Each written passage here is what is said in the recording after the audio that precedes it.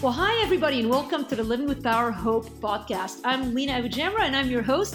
I'm so glad you're here. If you've been following this podcast for some time, then you might have picked up on the fact that we're doing a series called Dear Lena, where I pretty much answer your questions about life and faith and culture and everything in between.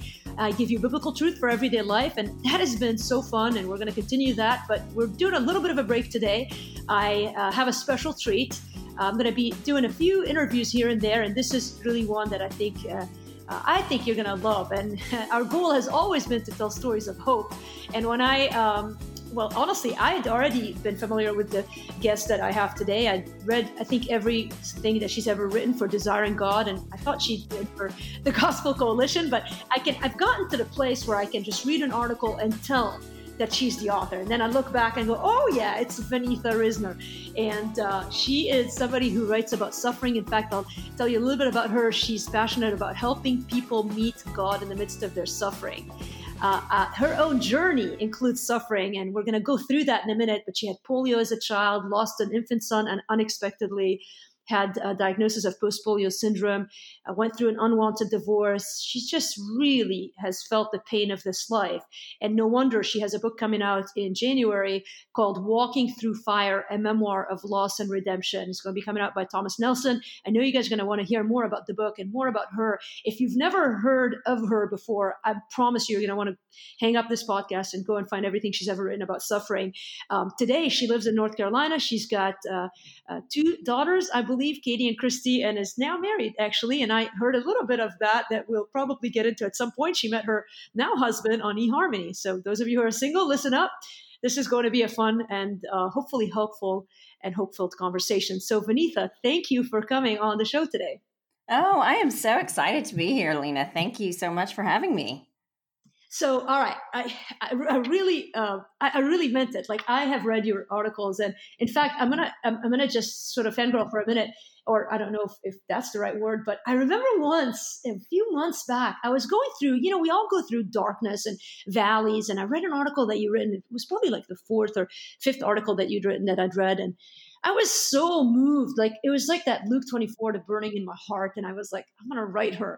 And I just remember, I think I sent it. I can't remember. Don't go looking in your archives. But I just poured my heart out. And it was so therapeutic to just go through that. And you never answered me. But be that as it may, it's fun to have you here because you've ministered to me so much. I don't know if you were aware of that, or I'm sure people tell you that a lot. But I'd love to hear more about you, sort of. I guess we could use your suffering points that are part of your bio as the skeleton of, take us back, where did you grow up? Tell us a bit about this polio and the illness that you went through even as a child. Okay. Yeah. So, I was born in India. My parents are believers. And I was born in the south of India in Madras, which is called Chennai now. And everything was fine. But when I was 3 months old, my parents took me to the beach. And all of a sudden, they took me to the doctor. I had a high fever of 105 degrees, which for a 3-month-old is really dangerous. So the doctor that they saw, who was actually a neighbor, thought that I had typhoid, and she said, "Oh my gosh, she needs cortisone." So she wrote me a prescription for cortisone, which lowers your body's immune system, as you know. And so within 24 hours, they felt like I was paralyzed, but they didn't really know what had happened. And then it was days later that they took me into the hospital, and the doctor said, "Oh, she has polio. She had polio, and she is completely paralyzed." Oh my goodness. And so my parents had no idea what to do at this point. And in India, there was nothing the doctors could do. And they basically said, you need to leave the country if you want any kind of medical care.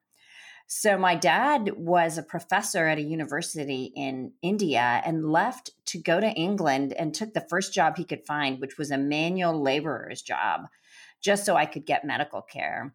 Wow. So I had my first surgery in England, and then we moved to Canada because my dad got actually an engineering job, which is what his degree was in Canada. So that's when I started really this journey of surgeries. I had surgery in England, but I lived in the hospital for years when I was in Canada.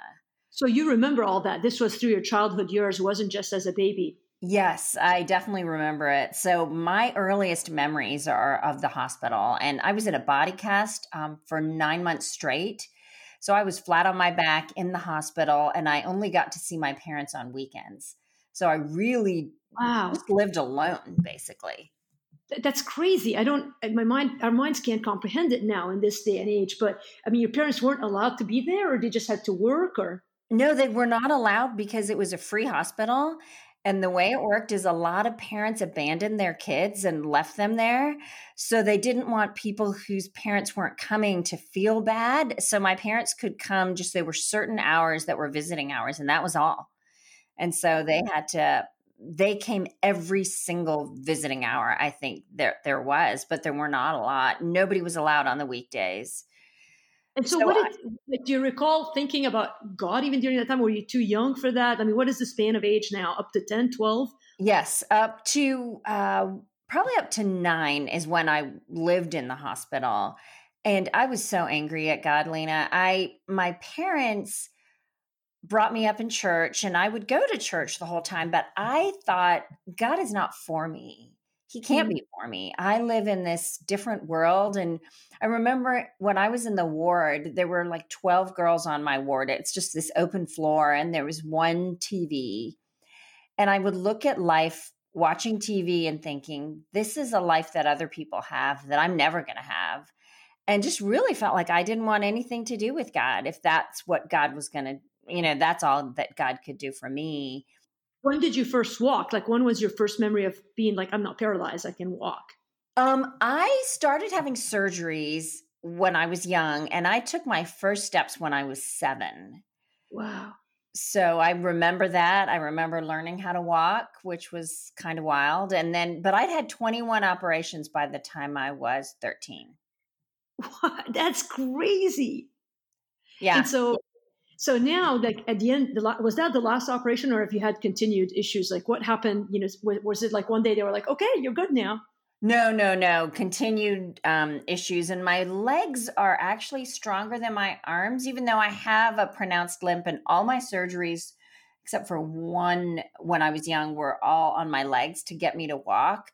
But my arms are really weak. I have no shoulder muscle. And so they're always trying to figure out if they can do something they did muscle transfers is what all the surgeries were for the most part. And my hip was dislocated. So I had multiple surgeries for that. So after I was 7, I probably still had, I don't know, 10 or 12 more operations. So it's crazy. And but you're like, so you kind of do school at some point in the process of this. And like, when did this transition to faith happen for you? Was it later in life, or did it take place somewhere in your teenage years? It was my teenage years. So I didn't want anything to do with God. But when I got to high school, I went to FCA, which is Fellowship of Christian Athletes. And the only reason that I went was because all the popular people in my high school were in FCA, and I wanted to meet the cute boys in FCA. So I went with a friend of mine, and we weren't Christians. We would sit in the back and talk about the football players. And then she went away on a retreat, and she came back and she said to me, God is real. And I remember thinking, you are going to want to talk about God now. I was so upset. But I remember one night I went home and I prayed, and I just said, God, if you're real, show me. And then the next morning, nothing really happened that night. And the next morning I got up and I thought, you know what, I should just look at the Bible, because that's what I should ask if God is really real. So I opened the Bible and just started flipping through. And I remember I flipped into Leviticus and all kinds of books in the Old Testament and thinking, this is exactly what I thought about.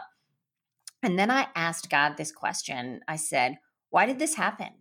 If you are real and you care about me, why was I disabled? And I had been through a lot of bullying as well when I was young, when I wasn't in the hospital. So I had a lot of anger from those things as well. And so I flip open to John 9, and the disciples are going by, and they see a man who is blind from birth. And they ask Jesus, who sinned, this man or his parents, that he was born blind? And Jesus says it is not that this man sinned or his parents, but that the work of God would be displayed in his life. And I remember thinking, God is answering the exact question I'm asking. Like, why did this happen? And it was interesting because I wanted a reason, like, what had I done? And that was what the disciples had asked. But Jesus answers not with what have you done to deserve this, but why did it happen? Because there is a purpose. And I think a lot of times we ask that question even now, like, why did this happen to me? Because we want to know what we did wrong or what we can do again to change it. And God is saying, ask, what is the purpose of this? Because I'm doing something in it. And that really sort of reframed my view of my suffering. I didn't know I'd need that reframing lots of other times in my life, but that was this moment where I read it and I knew that God was talking to me. And I knelt down by the side of my bed and committed my life to Christ. Didn't really know who he was, but knew that he knew me. So even though like you had at that point were you still in a sense going to church, doing the church thing because of your parents, or had you come from a place where you were like, I'm opposed to that, I'm not into it, to now you were like, Mom, Dad, guess what? I just changed. Well, it's funny you say that. So I was a pleaser. I've been a pleaser for way too many years. So I did not tell them about my anger or my feelings about church. I just went and pretended to be the good girl. So then I felt weird when I had committed my life to Christ, because I thought they're going to think, why are you telling us this? We thought you were a Christian. So I didn't tell them anything. But then my mom and my sister both said to me that they knew that I had changed radically, which was pretty amazing. Like they both had talked about it and said something is so different about her. So it's funny. You don't have to, I mean, it's great to talk about it, but God changes us when we really commit ourselves to him. And just so I have a mental picture. So do you walk with a limp? Like, so all these, like you're at the Fellowship of Christian Athletes, looking at the cute football player. Was it evident to others that you had a handicap or was yes. Yes. Okay. Yeah. Strong limp. Couldn't keep up with people. I can't walk fast. Nobody can see how weak my arms are, but yeah, everybody knew I was disabled. Did you then go to a Christian college, or what happened in college? Move us to like your marriage, because that's the next big sort of suffering that happens, right? You get married and you have a son. So kind of speed us up to that. What happened? So I went to college at University of Virginia and tried to maneuver all around the campus, or grounds actually is what they call it. And I did fine there. It pushed me physically, which was good. And then I lived in Boston for 4 years after college. And then I went to grad school out in California, which is where I met my husband, Dave, who was a classmate at business school. And we were married for a few years, and I had a miscarriage.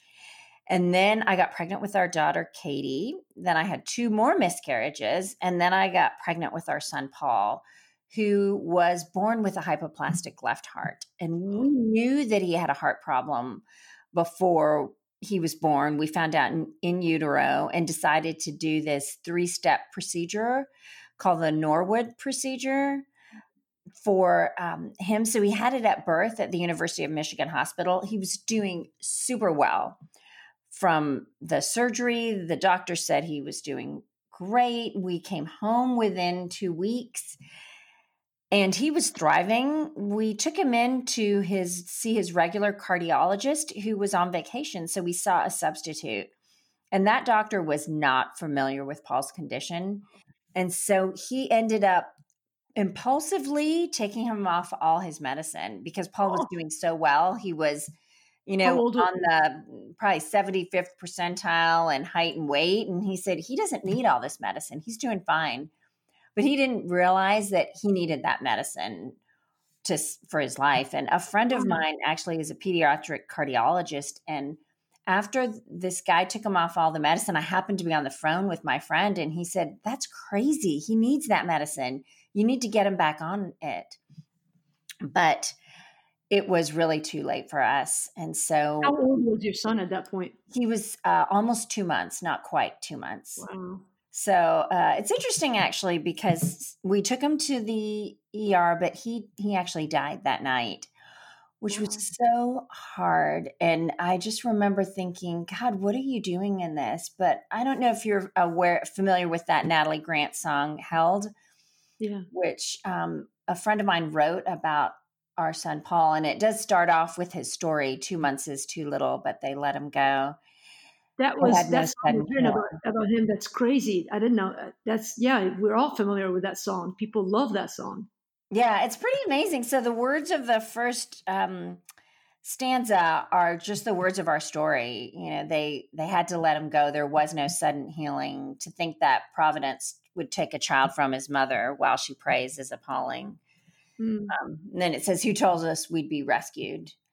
And it goes on to say the whole song, which I will not sing or say anymore. right. But it's just Right. an amazing story of how God holds us in our pain, and that's really what I've discovered is the most amazing gift God gives us in our suffering is he does hold us and he is with us in our pain.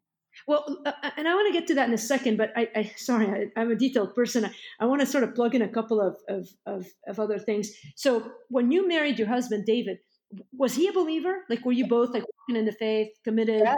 Were you Yes. He is dedicated? a believer. Were you in secular jobs, or were you living in ministry? Or tell me about sort of the context of that. Yeah. So we met at Stanford Business School. So we were both in like really into Neither of you our that careers in smart. business. Well, I don't know. So we got married between the first and second year of school. Now, Dave, when I first met him, was not a believer, but then, and we were just friends. And then I shared the gospel with him and he became a believer. And so he started going to church with me and we started dating. And he was really a pretty strong Christian I mean, he still is actually a believer. So he was a strong Christian, but we never really thought about going into ministry. We Right. both, because Stanford is so about business, Right. that was kind of what we did. And So, you both worked during your, or was your plan to like be at home, or sort of you had a daughter now and the son with the medical care? I'm assuming, like, were you still maintaining a career at that point, or what were you up to outside of the suffering that you were going through? yeah, no, I had quit my job when I had Katie. So it was a decision we went back and forth on because before that, I had actually been working, and my husband, Dave, he had started a business, but it hadn't really made a lot of money. But when I decided to stay home with Katie, he took a consulting job.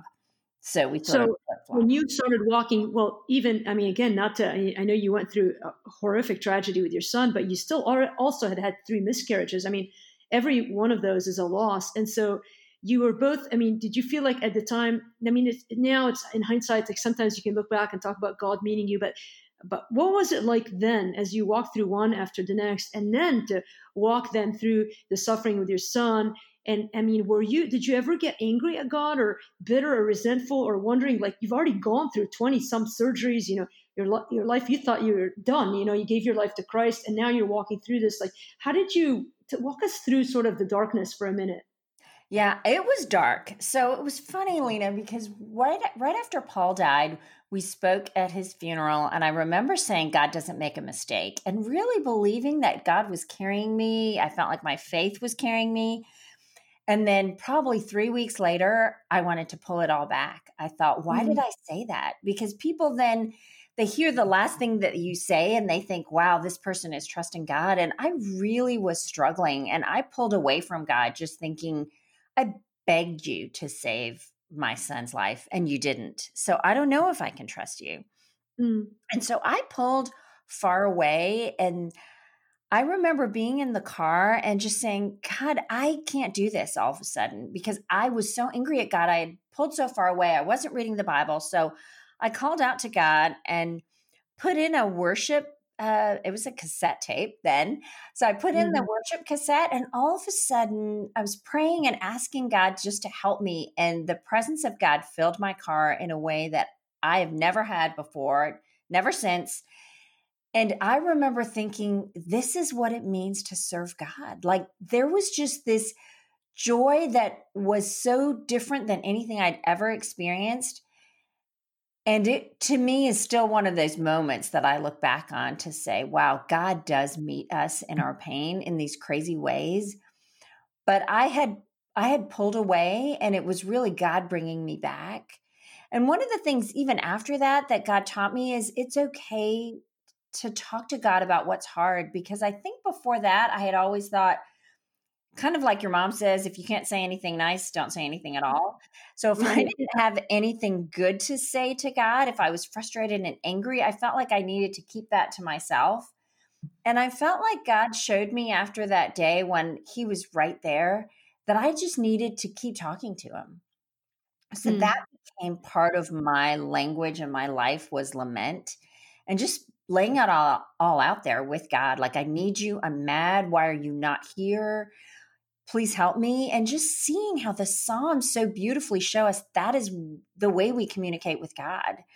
And that started to really change my walk with God. Did your husband feel the same? Like, were you guys walking through this together, or some people isolate each from each other in a marriage during difficulties? Did the trial bring you closer at the time, or further apart? I would say at the time it brought us closer, although I was more verbal about how I felt, I think, in being angry at God and distant and upset. And I think he was a little more, not detached, but we grieved differently. And at times I think I felt like, oh, he doesn't care as much as I do, which isn't the case. But I realize people definitely Right. grieve in different ways. And But how it long did was not it pull us before you had apart. the next child? You have a second daughter, correct? Yes, had a second daughter, Christy. And then I had another miscarriage, which was really hard. And then the doctor said I really shouldn't have any more kids. And we had wanted a big family, so that was hard. But then Mm. about 6 years after Paul died, I was diagnosed with post polio syndrome, which I didn't know anything about really. I'd heard of it, but I didn't know exactly what it meant. But I got this really debilitating pain in my arm and went to lots of doctors, and they couldn't figure it out. Nobody knew what it was. And it was so bad, I couldn't dress myself, I couldn't feed myself. So I ended up going to a clinic, a polio clinic in Boston, not really knowing how it would even be related. And it was then that they diagnosed me with post polio syndrome, which means that basically I needed to stop everything I was doing because I was wearing my body out. And what they said is basically when you get polio, your motor neurons die. And what happens is your body sprouts up these secondary motor neurons, or this is how they explained it to me. And these secondary motor neurons have a limited life, whereas primary motor neurons have an unlimited life, which is why I was able to walk after I was a quadriplegic. Even with the surgeries, if I was a complete quadriplegic, I would never be able to walk. So it was these secondary motor neurons that sort of fueled me to be able to do all of these things. But with their limited life and with my overusing them, they were starting to die off. And they said it's like money in a bank. These secondary motor neurons come with a certain amount of money in the bank. And everything you do, you're making a withdrawal. So they Hmm. said I So needed what does to that mean stop. for you in everyday life? You couldn't carry your daughter anymore? Yeah, I could never carry my kids. So I had a nanny because I've never had any shoulder muscle.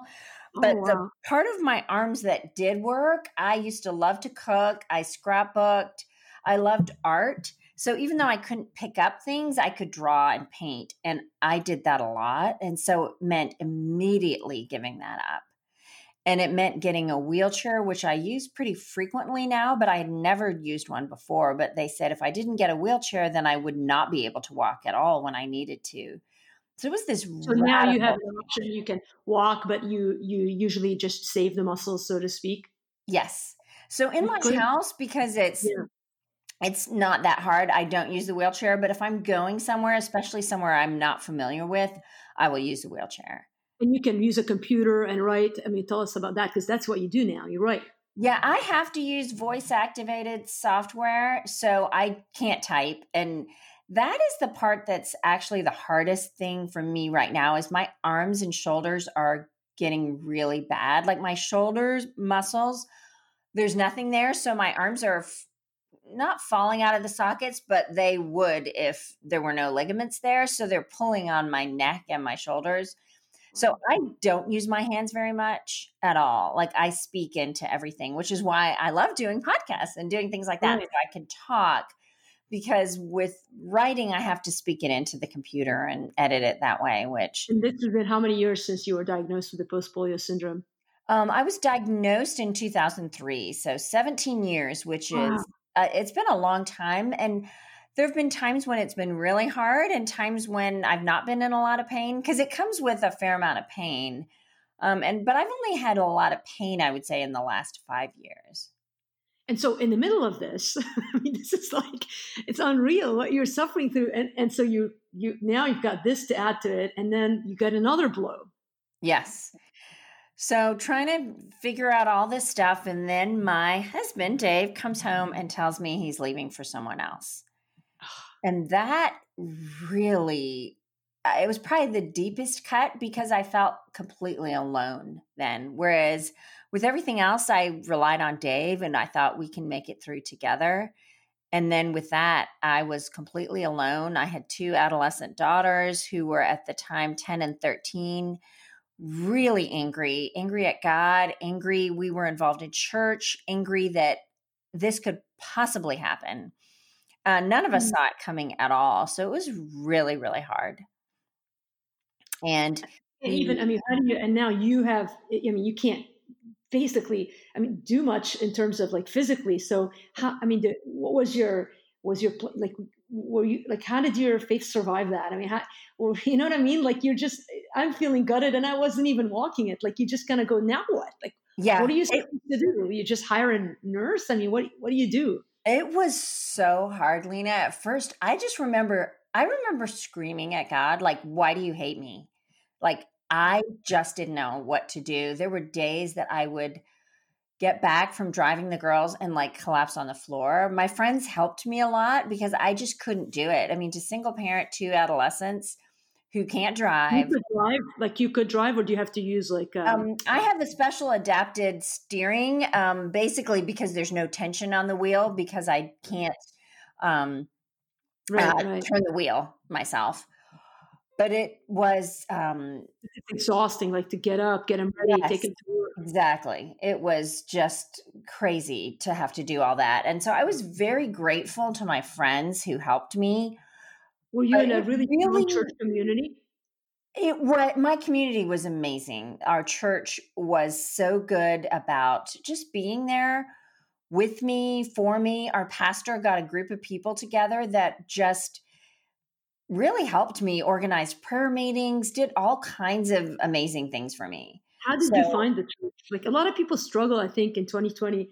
They want a community that will stand by them if something happens. And I'm single, and so I hear this a lot. Like it's hard to belong to a church. And was it just like over time you just delved in? I mean, what are some advice, points that you might give somebody listening to? Like, how do you get to the place where you have a church community that's there for you?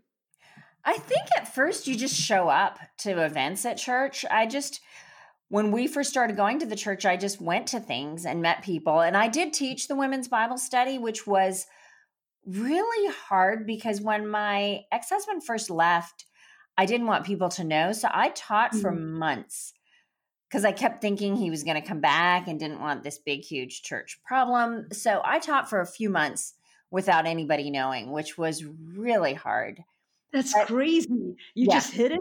That's crazy. No, my friends knew, but not the general people in the Bible study. But when everybody found out, he had church discipline with our church.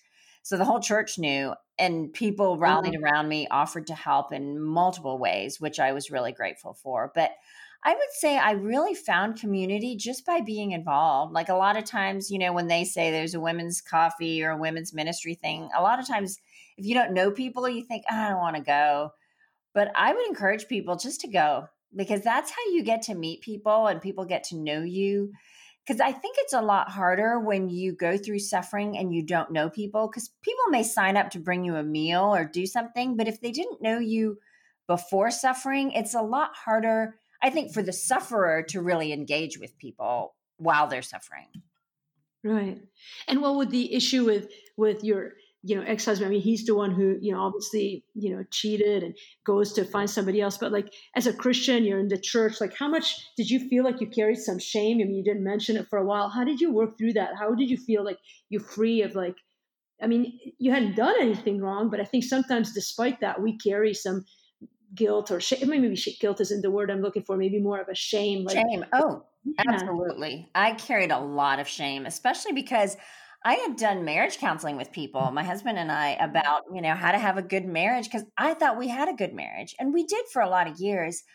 But that was really hard realizing, okay, we talked about how good our marriage was. And I'm sure people are thinking that one, I lied, or two, I was completely delusional. So that was hard. And a lot of ministries don't even let people who are divorced right. teach. And so there was this huge sense of judgment. And I felt like people were probably wondering when they found out I was separated, like, what did you do? Yeah. And I get that because I'm sure I'd done that to other people. So I'm not even blaming people for doing that, but it felt really painful. And I didn't know really how to handle it when people would ask about it because you don't want to trash talk your ex-husband. I really wanted to take the high road, and yet people had questions and wanted to know what happened, and was it we just didn't get along, and so it was on multiple levels. There was shame, there was figuring out what to say, there was just a lot of complication. And I think that was the hardest thing for me, Lena, in terms of not having good resources, because there's people who write books about when their child dies. They're great books. Nancy Guthrie has a great book, Right. and a lot of people write about how do you handle that. And physical pain, Johnny Erickson Tada is my hero. She writes about that, but there are not a lot of Christian women that write about divorce and separation and how that feels and being a single parent. It's just not talked about in the church much. So I didn't know even what that looked like or what I should do. Well, and I would imagine, I mean, again, like, how did you avoid, like blaming yourself? I would imagine, you mean you have 21 surgeries, if maybe I'm counting, that maybe more, you can't use your arms. Like, how do you even work through like, what's wrong with me? Like maybe he left me because of how I am. And there's so many rippling effects. Did you have to go to counseling, or did you, did you just read the Bible and pray every day? Like, how did you get out of that place where you felt like God was so against you, or that, is anything good going to ever work out in your life? Yeah, that's a great question. I read the Bible and I prayed, but I definitely went to counseling. I had a great counselor who was a friend that is a counselor. And I just said, I want to see you because I know you and you know me. And so I would go and just pour out my heart because it was hard for me to not take it extremely personally because Yeah. I feel like with a handicap, you always feel like, well, you're never going to get married anyway. I was listening to this memoir of someone who said, well, a lot of people just assumed if you have a disability, you're just different. And I had people when I was younger say, I would probably like you and want to go out with you, one guy said, but I never would date you because of your disability. So Oh, I already had that in the back of my mind, like I was different and nobody was going to want me. And so when Dave left, that all of that just came back and it had been buried and I had forgotten, but that screamed at me every day. Like, of course he left you. Of course you're not good enough, this disability. And so it really just brought up these things that I think they were lies that I had told myself when I was young, that you're never going to get married. You're never going to find anybody because you're not enough. And I think a lot of people choose singleness. They're single because God hasn't found somebody for them. But there is a difference between not being married, but feeling like you deserve to be married or you could be married and feeling like I'm not good enough for anybody to marry me. And that was what I had really wondered all through my growing up years. So it felt like this huge scab that was ripped off a wound that I had carried for yeah. decades. And so it was really hard. And then your daughters, when did they come around to, like, did it take a while for them to, was it I would imagine it was the way you responded that eventually affected them, but like, meaning that brought them back. Because you really have, you've maintained your faith. I mean, you have a deep rooted faith in the Lord. I mean, again, I've mentioned your writings and people can go and find your articles and your book. And in fact, I'm sure I want you to tell us a little bit about the book, but that really tells your story, right? I mean, your Yeah. upcoming book. Yes, it tells everything that we're talking about in a lot of detail. But yeah, I would say that the girls first were very, very angry at God. And so they rebelled in different ways. And I really didn't know how to handle that. That was really hard for me. And I really regret not seeing their pain. I think I wanted them just to be obedient kids and to see Yeah. my pain because I thought, I've been through all that. You kids need to just be nice to me, sort of thing. And that was not happening. And I remember thinking, this was the hardest part really of having Dave leave was single parenting kids who were angry.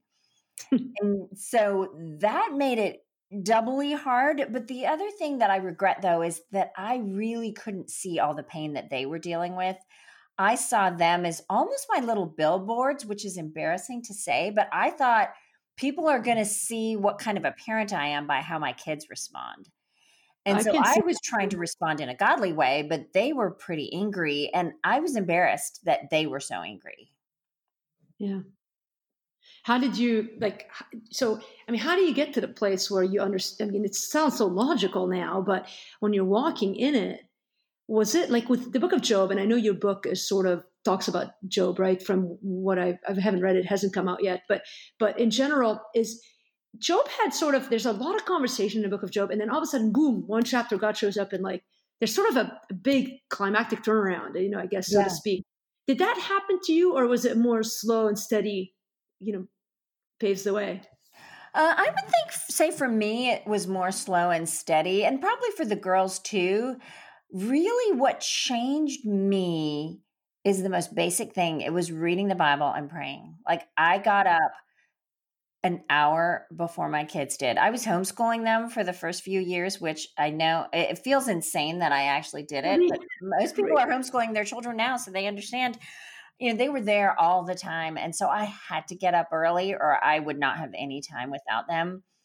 And that became my life in a way that it had never been before. I'd always liked reading the Bible. I'd always enjoyed that time with God, but there were lots of days when I would skip it and just think, it's busy. I'm busy. And this was not, I have to read the Bible because that way God will be happy with me or I could check it off the box, which honestly was some of my devotional life before that. It was, this is the only way I'm going to make it through the day. Like, honestly, God, you need to give me wisdom. I mean, I'd bring him questions like, what do I do about this with the girls? And show me what to do. And I would be reading through the Bible in my Bible reading plan and just saying, you got to speak to me through these words. These are the words I'm reading today. You talk to me. And Lena, You it did is that. That was not unbelievable. what you did. You just went through a read your because a lot of people struggle, I think, with that. I think Christians, we recognize the value of Bible reading, but we don't. A lot of Christians, I don't think, know where to start. And Right. I think sometimes it's the practical nuggets that can be very helpful. So you just went through like a read your Bible through a year sort of thing. Yes, it was Bible reading plan. And just so I didn't have to decide where to read, because that's 90% of the problem is you open the Bible and you're like, where do I start? What should I read? And it doesn't really matter. God can speak through it all. But I feel like a systematic way to read through the Bible is such a great thing. And I would encourage people, like, don't feel like if I get behind, forget it. Like, just pick up for the next day. If you miss a week, just keep going. God will Did meet you you there. journal? Knowing it is everything. Did you journal in that time, Yes. I yeah? journaled tremendously, which is really what I based a lot of the stuff in my book. I journaled all the way through. I started journaling at 16. My journals at 16 were pretty shallow, but I started more after Dave left journaling what I was learning in the Bible because the Bible became alive. And so every day there was something God was showing me and I couldn't wait to write it down. And it became this completely different relationship with God, which has continued to today where I can't wait to read the Bible in the morning, which I'm sure sounds a little hokey and weird, but I really can't wait. And That's not, I completely understand. And so what do you do? I'm curious, this is just a practical thing, because the older I get, the more what do you do with the old journals? Do you save them all in a box in the basement, yes, or? I do. Yeah. Yeah, I save them all Are because I do you feel intend like, to read them someday? I've got so many journals over the years and I've kind of dropped off here and there, but by and large, I don't think I've ever gone back to look at them, but it sounds like you've made a lot of them. You wrote a yes, book. I have made a practice. A friend of mine used to do that. Like every month, she would pull out an old journal and just read it. And you can Mm. learn a lot about yourself and what God has taught you and things. I forget what God has even taught me. And I might read Ephesians 5 times, and each time there's something different God shows me. And so when I read old journals, I see that, but I see where I've come. And yeah, so I would encourage you, Lena, just to pick up an old journal and just say, okay, let me just read this for an hour. Yeah. What motivated you or prompted you to get on eHarmony? Well, my oldest daughter, after I was divorced for a while, she said, let's go have coffee one day. And we went to this coffee shop and she said, you need to get out there. And I was like, I don't want to get out there. I don't know how to get out there. And then she said, no, you just need to join an online dating site. And I first just thought, no, I'm going to meet some real creep. But she insisted that it was very different and I would be able to discern if somebody was weird or a jerk. And it was like a job, Lena, to have to be on an online dating site and like Yeah. screen through lots of people. But it was funny because I was getting on eHarmony to log off when I met my husband because there was a mess. There was the way eHarmony works is they have all these slots and they tell you what people you've matched with, what they're doing now. Yeah. And I had matched with my husband, maybe months, years before, and didn't know because you get matched with people that you never contact or anything. But it said that he had uploaded all these new pictures. And I thought, oh my gosh, like it kept saying he was uploading new pictures. So I thought to myself, I thought this guy's a narcissist. So I said, let me see what all these pictures are. So I clicked on his profile and looked at the pictures, and he was not a narcissist at all. The first question on eHarmony is, what are you most passionate about? And Joel said, I'm passionate about Jesus Christ because there's nothing else to be passionate about. So I thought, okay, wow.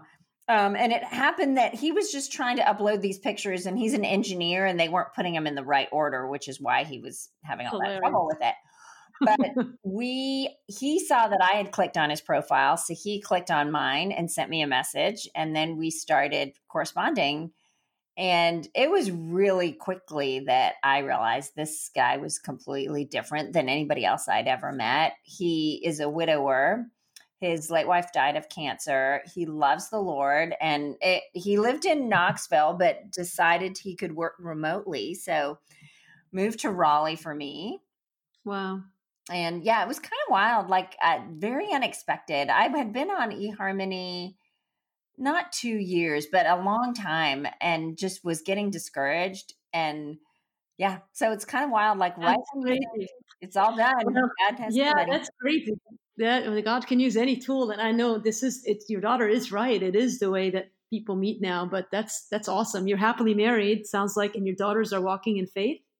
Yes, both my daughters are. And my older one went to Senegal in Africa for a year to do missions after she graduated. Oh, She wow. went to UNC Chapel Hill. And then the other one went to Wheaton Christian College, and they're both serving God, which is great. But I want to be quick to say that's not me, and that's not owed to us. Because I remember some people say, well, if you raise your kids right, they're just going to walk with God. And I feel like I know lots of people that were so faithful, and their kids don't walk with God right now. So especially after trauma, a lot of people I know who've gone through divorce or widows, it's just hard for kids. And I would just say, keep praying because it was a huge gift that they are, but not something I feel like I was owed.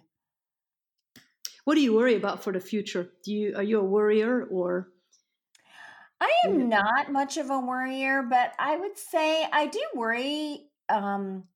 I know that quadriplegia could be around the corner for me. Like I'm having a hard time feeding myself. Like I can't make my own coffee. I can't carry things. And just what is that life going to look like? Especially for my husband. I think just, what all is he going to have to do? Because he does everything for me. He sets up everything. He sets stuff up for me to talk to you. He gets my coffee. He gets my water. He gets my food. Like I cook. But he's the one that is actually doing the physical of most of it. And then I kind of direct him. And I have people that come in to our home and help me do things. But, I do worry for him of what that's going to be like. What a providence of God to give you a husband who is a servant and who it's just crazy, Yeah. the facets of your life. What is it, if you had to sum, like one biggest lesson of suffering for you over the decades of going through all of these things that we were just ran through quickly? What would you say is the biggest lesson you've learned? I would say the one thing I've been thinking about recently, well, it's not one, it's three, but there's three prepositions that have really summed up who God is and have really changed my view of God and suffering. And that is God for us, God with us, God in us, and just realizing like God is for me. So there's a purpose to all of this pain, because if he wasn't for me and he is sovereign, then it wouldn't be here. Like it absolutely would not be here if God was not going to use it for something. Not that I know what it is and not that I'll know till heaven, but knowing that God is for me is huge. And then with me, like even though there may be a purpose I'll see in heaven that I won't see until heaven, I know that God is with me in the fire. And that's why my book is Walking Through Fire, because God is with us in the fire, just like Shadrach, Meshach, and Abednego. But also God is in us. So because of that, we know we have heaven because the Holy Spirit is this deposit guaranteeing that. But God goes with us everywhere. He gives us wisdom. He does all those things because the Holy Spirit is in us. And so I think remembering all of those three things has helped me in suffering have a different perspective, I think, than I would have without those. What do you tell the person who might be listening, going through suffering right now, who doesn't feel God's presence in their life? What's the most practical thing they can do, or to feel this practical awareness of God? I think we all sort of know intellectually that God is there, but there are moments in life when I guess you want to feel held by God, to go back to those words. Well, how does a person tune into the presence of God in your experience? I think if you feel really distant from God, which I have at different times, I find reading the Psalms, putting your name into them, reading them out loud. Because you see that David and a lot of the psalmists feel the same way. Like, where are you, God? I don't feel you here. Why are you letting this happen? And just personalizing them. These are the very words God put in the Bible for you to say back. And I think there's something really healing in doing that. I have a friend with ALS, and we did that as a small group with her, just took scripture and just cried out to God on her behalf, because this is hard. It's horrible. And so just really acknowledging that and going to God, but not going away. Because I think the worst thing we can do is turn away or even lean away. Because I don't know if I've ever turned away from God, but I've definitely leaned away where I don't want to read the Bible and I don't want to talk to him because I feel like you've hurt me. Why do I want to talk to you? But really just sort of like in any relationship, when you ignore someone, it just makes the chasm deeper and wider and longer. And so just going towards God and just saying the words out of the Psalms, you can find some pretty hard things to say that I can pretty much guarantee will mirror any sentiments you feel. You can find them in the Bible, Lamentations, Job, Psalms, and just start saying them. Yeah. Yeah. You're inspiring, Anita. I'm not going to lie. You've been through a lot, and you do remind me of Johnny Erickson Tada in some ways. And she is one of my heroes. So I really appreciate the time that you're giving us and your honesty. And honestly, I'm looking forward to reading your book. Your writings minister to me so well, and just are a reminder of how God uses our disappointments to draw us to Him. And that's what I found to be true in my life. I think. I don't know about your dating advice. I'll have to think about that part of it. But the rest of it, no, it's good. It's good. In fact, my assistant Irina is listening, and she this will speak to her if maybe she's praying for a sign from God, whether she should stick out the internet dating sites or not. So this is good. This is good stuff. But really, I so appreciate your time here. Tell us the name of the book again and when it comes out. Yes, it's Walking Through Fire, and it comes out in January. So you can pre-order it on Amazon now even.